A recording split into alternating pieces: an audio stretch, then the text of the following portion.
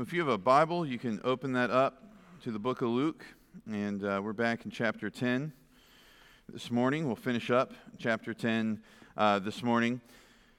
I'll be out of town this week, back for church next Sunday, but I'm going this week to Nashville for our denominational meeting. So the whole national convention is in Nashville. And usually I never talk about this stuff from the pulpit because most of you don't care and are unaffected by it. But this week I have gotten more calls from you about what in the world is going on in our denomination than I ever have before, because it's been very public in the news. There hasn't been a meeting for 2 years because of COVID, and so finally getting together, and there's all sorts of stuff kind of brewing in the denomination. I won't get into all of it this morning, but what I do want to say to you is this week you'll probably see stuff pop up on the news and pop up in your news feeds and pop up on social media, and I want you to be careful with that because there are a lot of mainstream outlets that are commenting on our denomination who don't have a clue about what they are talking about. They do not have a correspondent who just studies the Southern Baptist, right? Or even studies Christianity in general. They just send some reporter out who, in a matter of 48 to 72 hours, learns all they can about the SBC, finds a source, and spits out an article. And a lot of times, those articles are not particularly helpful. So they're going to be dealing this week with issues regarding all sorts of things that certainly are important, and our denomination seeks to get straight, and there are differing opinions on how to deal with them.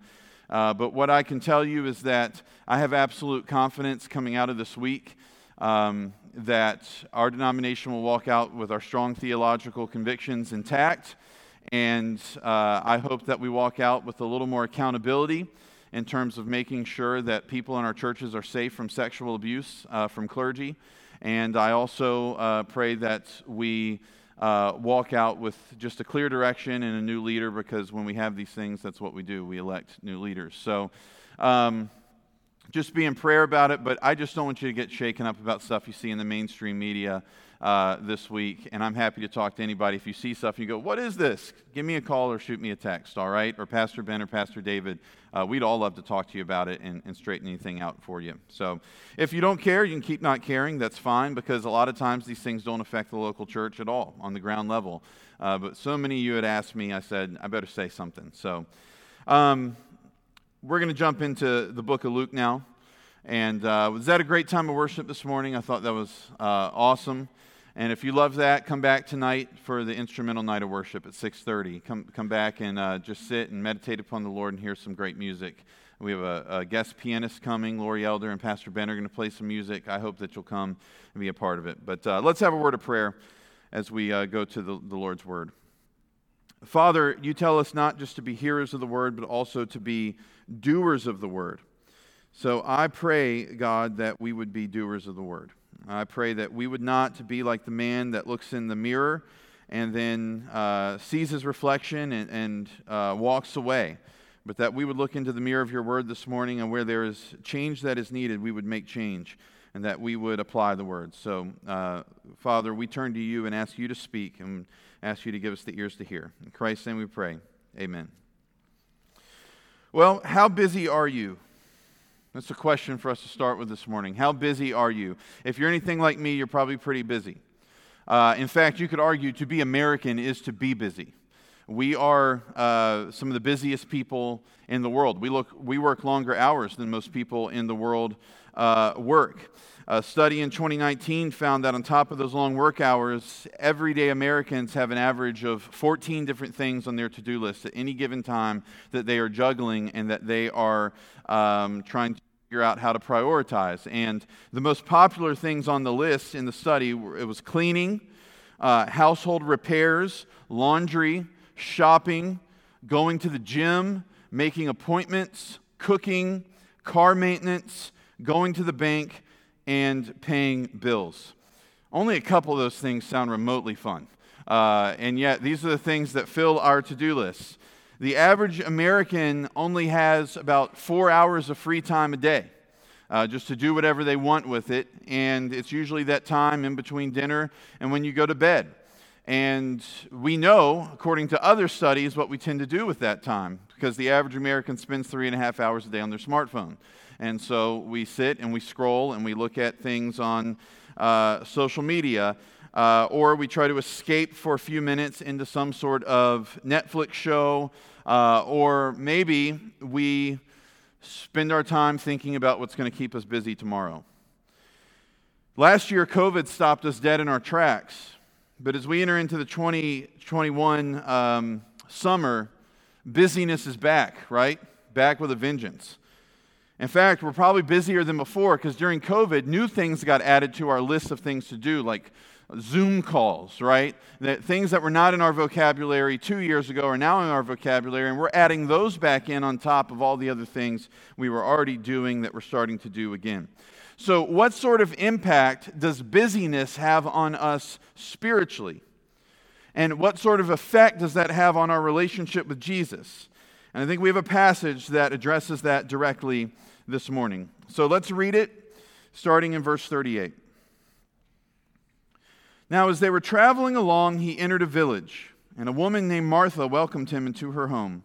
She had a sister called Mary, who was seated at the Lord's feet, listening to his word. But Martha was distracted with all her preparations, and she came up to him and said, "Lord, do you not care that my sister has left me to do all the serving alone? Then tell her to help me." But the Lord answered and said to her, "Martha, Martha, you are worried and bothered about so many things, but only one thing is necessary. For Mary has chosen the good part, which shall not be taken away from her." We're reminded right off the bat here that Jesus is on the road, right? He's going to be on the road all the way to chapter 19 when he enters into Jerusalem and they're waving palm branches and they're shouting Hosanna. His band of believers, his disciples, they're traveling along with him, and they come into a village. And we can look at the identity of some people in that village here, these two women, Martha and Mary, and it gives us an idea as to what village that is. John 11 says, "Now a certain man was sick, Lazarus of Bethany, the village of Mary and her sister Martha." We assume this is the same Martha and Mary. No reason to think otherwise. So Jesus is in Bethany. Bethany's pretty close to Jerusalem. So he's starting to circle Jerusalem now. It's on the eastern side of the Mount of Olives, only a couple miles away. And we should mention here that for Martha and Mary to accept these travelers into their home, to accept Jesus, this rabbi, this teacher, into their home, that was pretty odd for the day. And that's not because women were not hospitable people. It's because rabbis just didn't go stay in a house where women lived like that, where two women would be living together, two sisters. They wouldn't just go stay with them like that. That was outside of the social norms. It shows us again, though, how Jesus is willing to break down the man-made norms. He doesn't care so much about the social barriers and man-made tradition. He was willing to eat at a tax collector's house earlier in the book of Luke, and here he's willing to stay with Martha and Mary and enjoy their hospitality and enjoy their fellowship. And so as he is teaching at their house, some drama gets stirred up by Martha, one of the sisters. So we see this in verses 39 and 40. Mary, Martha's sister, is seated at Jesus' feet, listening to his teaching. Okay, we'll get to that in a moment. Martha not sitting at his feet listening because she is distracted with all of her preparations. Now, what does that mean? Well, she's probably making food. She's probably getting a table set. She's probably making sure that everybody's going to have a place to stay that night. I mean, you got to imagine that there's enough people there that maybe there's not enough room to even stay in their house, and they got to start calling on some neighbors to see, hey, can you guys take some of these fishermen that are hanging out with Jesus and let them sleep in a bed tonight? So she probably had a lot of things that she was doing. It's the practical parts of hospitality that need to be taken care of. And so she's working. There's nothing wrong with this. She's serving. She's using her energy to serve the Son of God, to feed the Son of God, to make a place for the Son of God in her home. But you get some clues in the rest of verse 40 that everything is not okay in her heart. She goes to Jesus and she says, "Lord, do you not care that my sister has left me to do all the serving alone? Then tell her to help me." Doesn't even give him a chance to answer, right?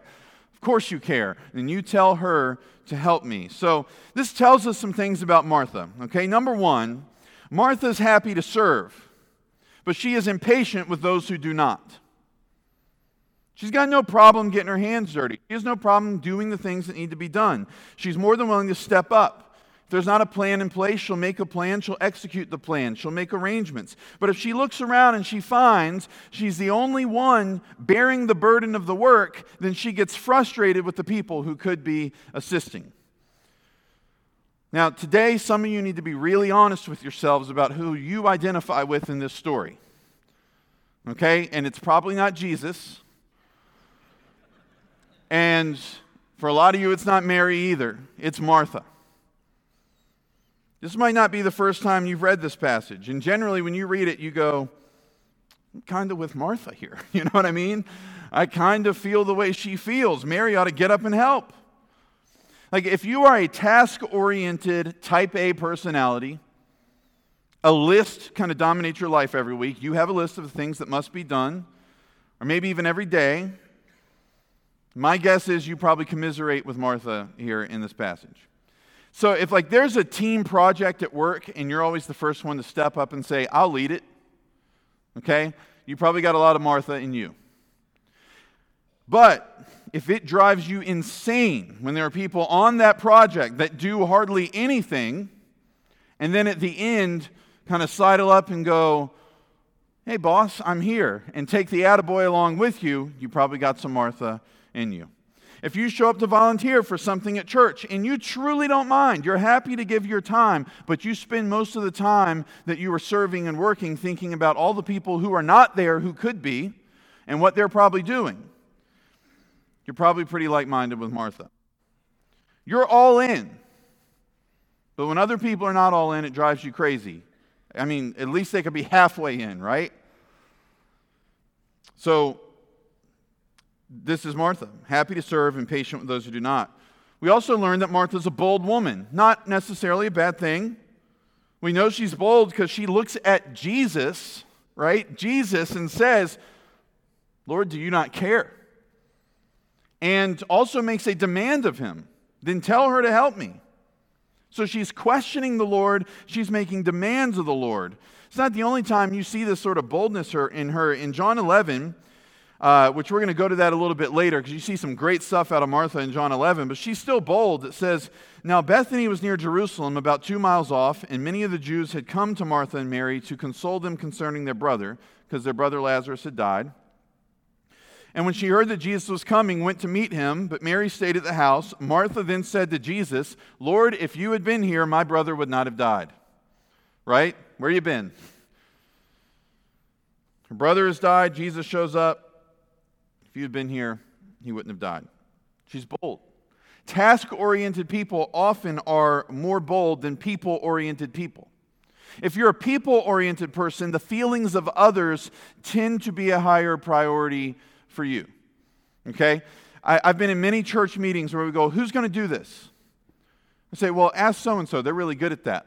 I tend to be more task-oriented. So first thing I'm thinking is solution.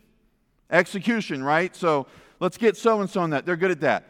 People-oriented people in the meeting raise their hand and go, well, you know, Brother Smith, he used to handle that about 7 years ago, the last time we did it, so you got to ask him first, right?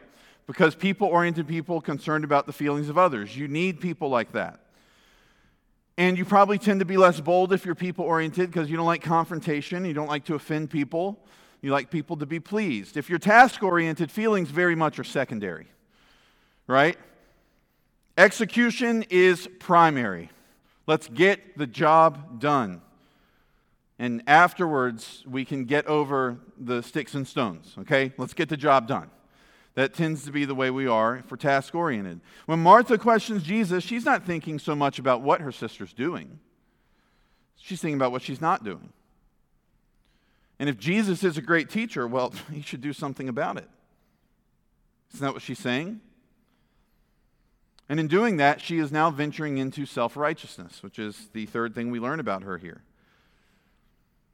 And if you think I'm being too hard on her by saying that, break down what's happening. Jesus, I'm working hard to be a good host. That is the morally right thing to do. You are the teacher. If you care about morality, then you need to tell my sister, stop being lazy. Isn't that what she's saying? Isn't that her approach to Jesus here?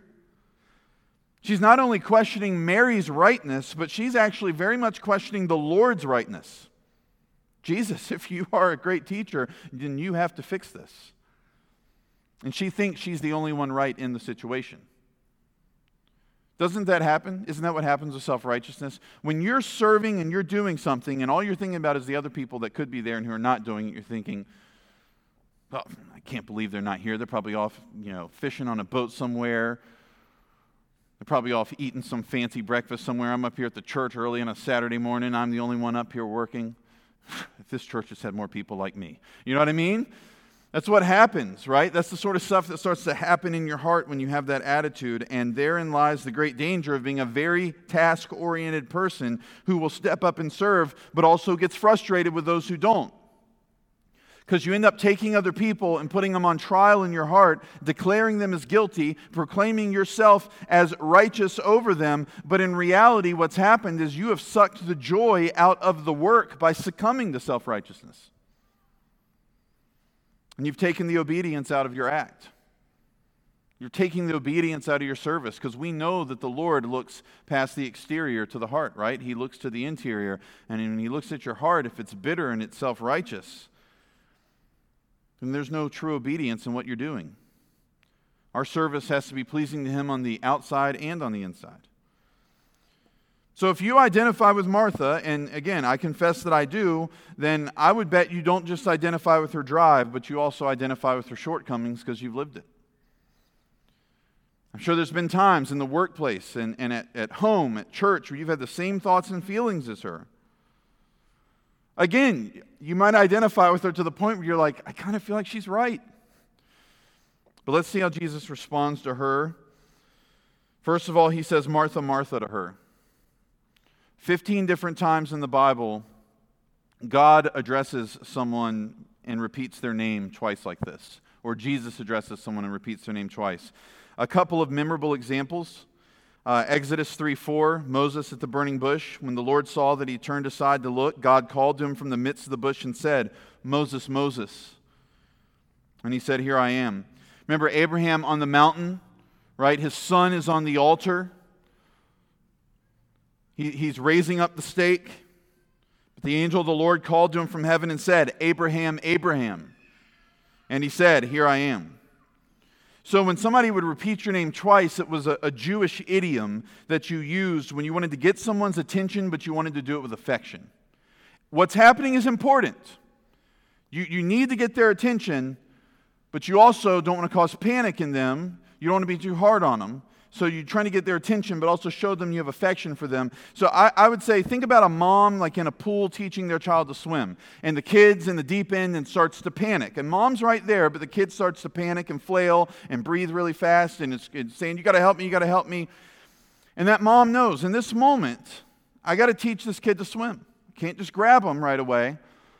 But they also got to learn not to panic in this water. And so they might look at their child and say their name twice, right? Michael, Michael, right? John, John, whatever. Might look at him and say their name twice because they're trying to get their attention. They're trying to firmly get their attention. It's an important moment, but you got to be gentle too because you don't want the child to panic even more. You don't want to scream at him, right?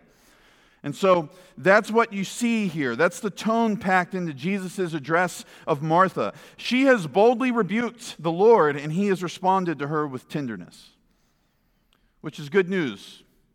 It's good news for task-oriented people. It shows how kind Jesus is to us in the midst of our busyness, in the midst of our task-driven boldness that can sometimes falter into self-righteousness. And He says to her, you're worried and bothered about so many things. In verse 40, but there's only one thing that's truly necessary in the moment. And that is to sit with Jesus and to hear His teaching. And He tells Martha, Mary has chosen the good part, the good portion, to sit at His feet and to listen to Him teach. And this will not be taken from her. What Mary had decided is, hey, sitting at the feet of the Master in the living room as he leads Bible study is more important than going to the kitchen and making food right now. Jesus was teaching and she made a decision. I cannot afford to miss this. This is the only truly necessary thing going on in my life right now. My Lord is teaching in the living room. I've got to be at His feet. A lot of people, when they read this, think that Jesus is looking at Martha and saying, man, you're such a sinner. Why can't you just be like your sister? I don't think that's what's going on. I don't think He's looking at her and trying to call her some sort of idolater here because she's making the table. I don't think He's saying, you did the bad thing and she did the good thing. What He's saying is, she did the better thing. What Martha's doing in serving is not a bad thing, but Mary's doing the best thing in the moment. And let me show you why it's the best thing. If you go to John 17, you have Jesus' high priestly prayer. He's mere hours away from the cross, and it is His longest recorded prayer that we have in the Gospels. And He's praying for His disciples. He's praying for you and me. He's praying for all that the Father gave Him. And here's His prayer. Listen to this. John 17, starting in verse 13.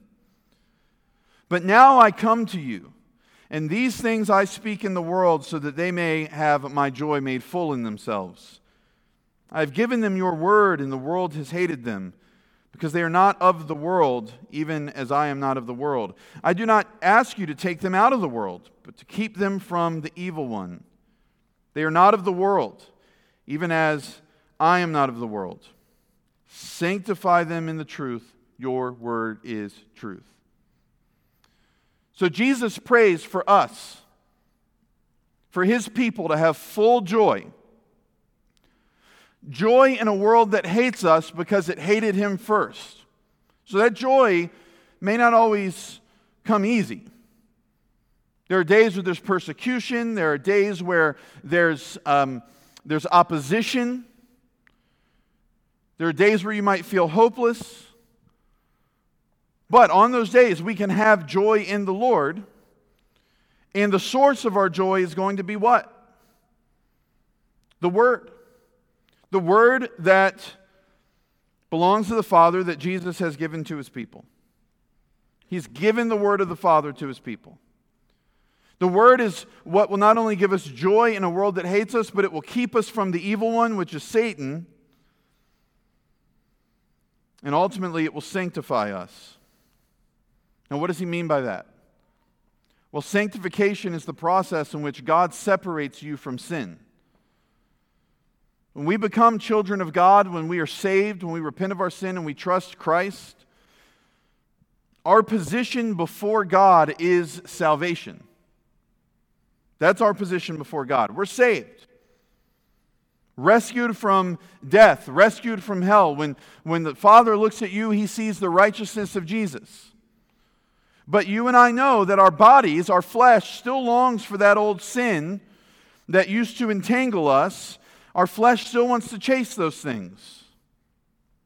And that's why Christians aren't perfect.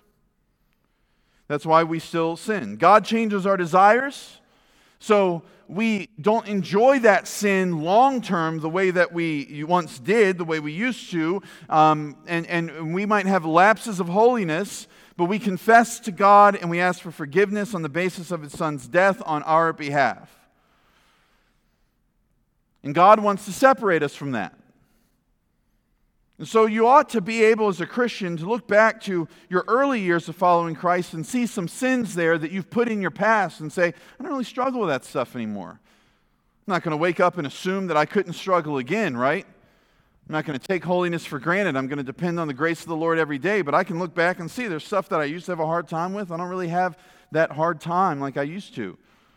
Of course, now, as you dive deeper into the Word and as you mature, God shines new light on your sin, right? Shows you new sins, and now you got to deal with those. And so He is progressively and constantly just separating you from those old sins of the past and then showing you new sins and separating you from those sins. He's using the truth of His Word to sanctify you,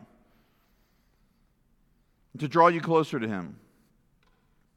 That's what Mary is chasing in the living room. And that's why it's the best thing. That's why it's the necessary thing. Making the table isn't bad, but when you stop and ask yourself, what's more important right now, sitting at the feet of the Son or the busyness of hosting, the answer is clear.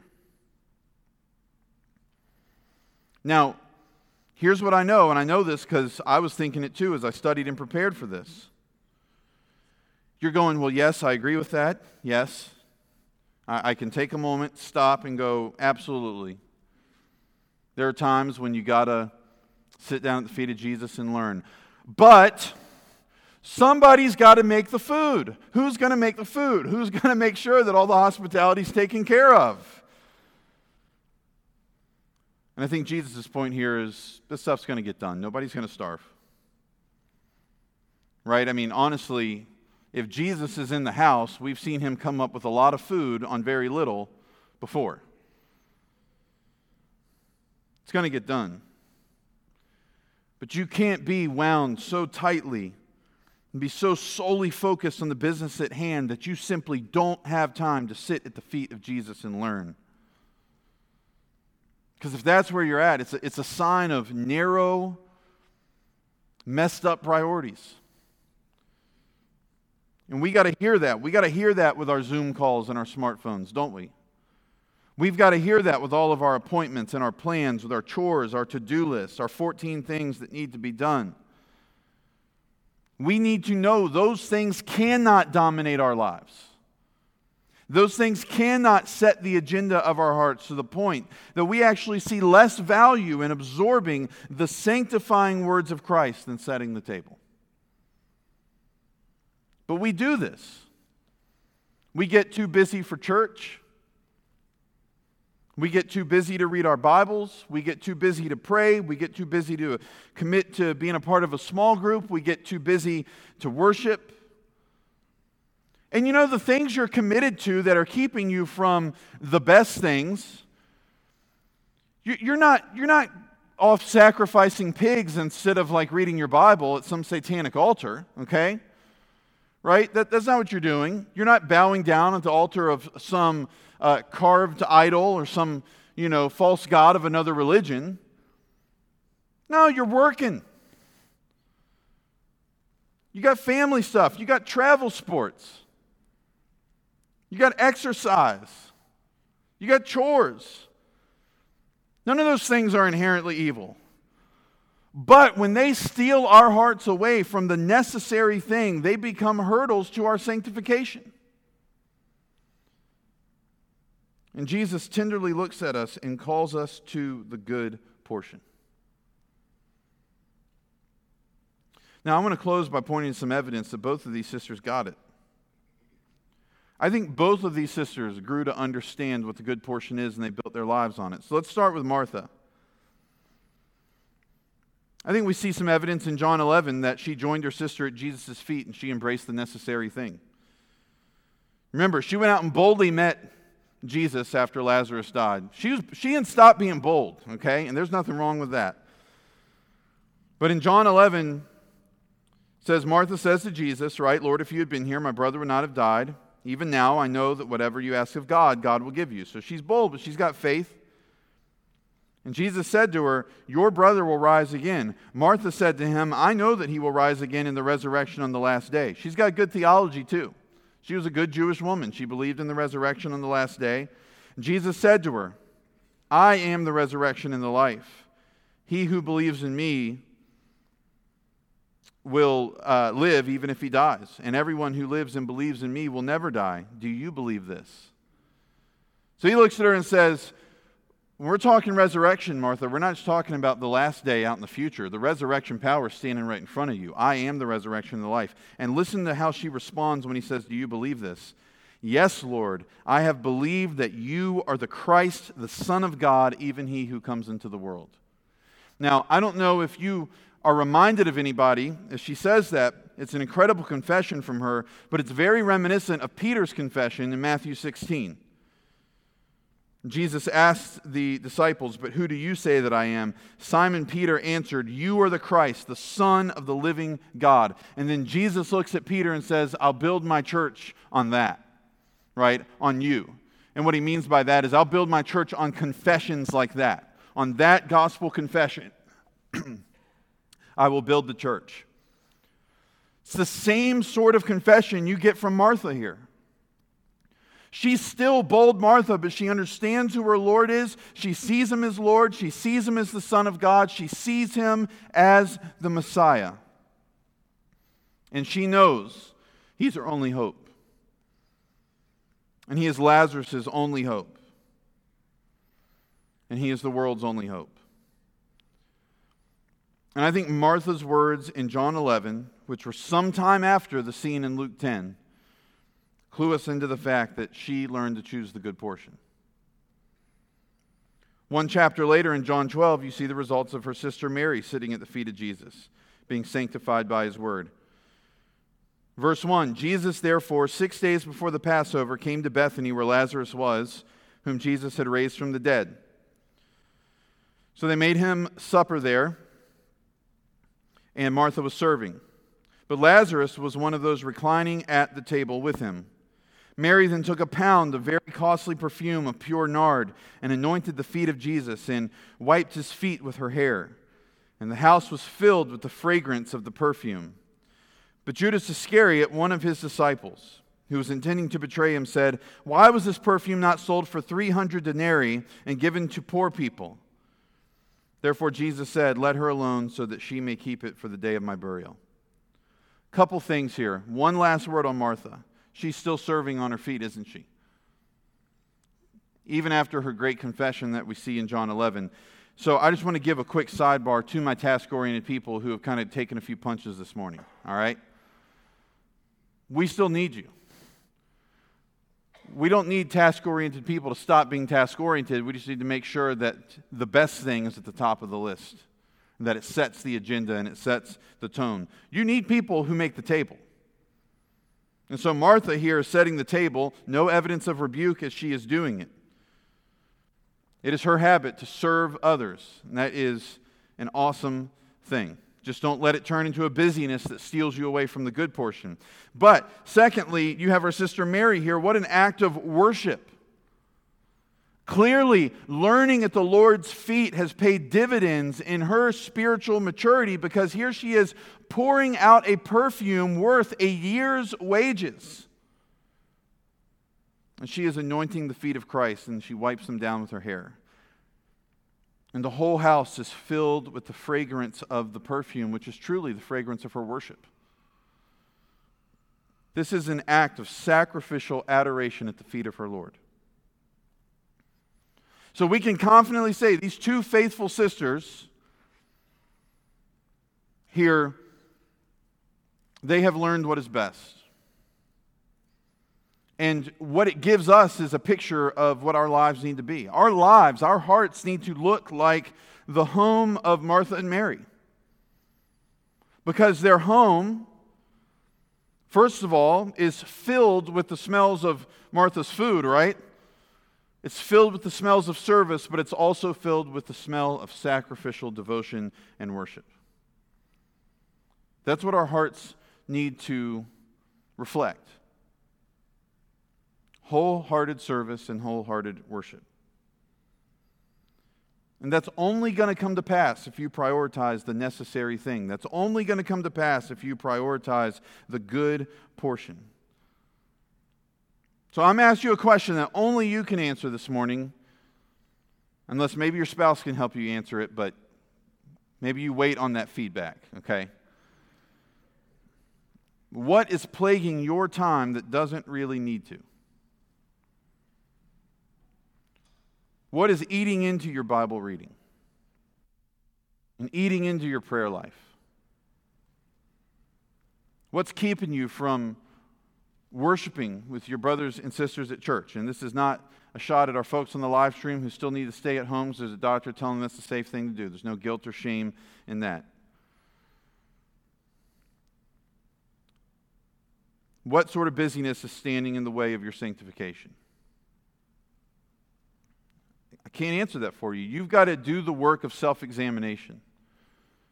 You got to open your Bibles up, and as the book of James says, you need to look at the Word. It's like a mirror, and you look into it. And you don't look into it and see the problems and the fault lines in your busyness and say, well, I'll just walk away. I'll just leave it. It's fine. But you look and you say, I've got to make some changes here. If you don't have time to read your Bible, if it's collecting dust at home because you don't have time to read your Bible and you don't have time to pray, you don't have time to serve alongside your brothers in the local church, your brothers and sisters, you don't have time to say, I'm going to get involved in a small group. I'm going to be a part of a small group. What's stealing those things from you? The long winter of COVID is starting to warm up, isn't it? I was talking to a friend this week who said, he texted me, he said, the condiments are back out at Five Guys for self-serve. And to him, this was a sign the world was back to normal, okay? That was it. Another friend in the group text said, I usually don't judge the state of the world by a restaurant that serves peanuts, but hey, if that makes you feel good, I'm glad that those condiments are back out. But, I mean, there's full baseball stadiums all over the country. Right? You go down to the beach, it's packed. Everybody's out and about. Pandemic seems to be on the downward slope. But as those restrictions have gone away and continue to go away and more things open up, your to-do list is just going to pile up quicker than ever. It already is happening. You can't be a slave to the task. You need to be a slave to righteousness instead. So sit at the feet of Christ and enjoy the sweetness of His presence in His Word, and ask Him to sanctify you with the truth. Put it all on the table before Him. Say, Lord, I'm not going to put up any fences around these things. I'm going to put it all on the table. Because I want to be a confessing servant and I want to be a sacrificial worshiper. So show me what has to change. Because chasing those things, that's truly the necessary thing. Let's pray.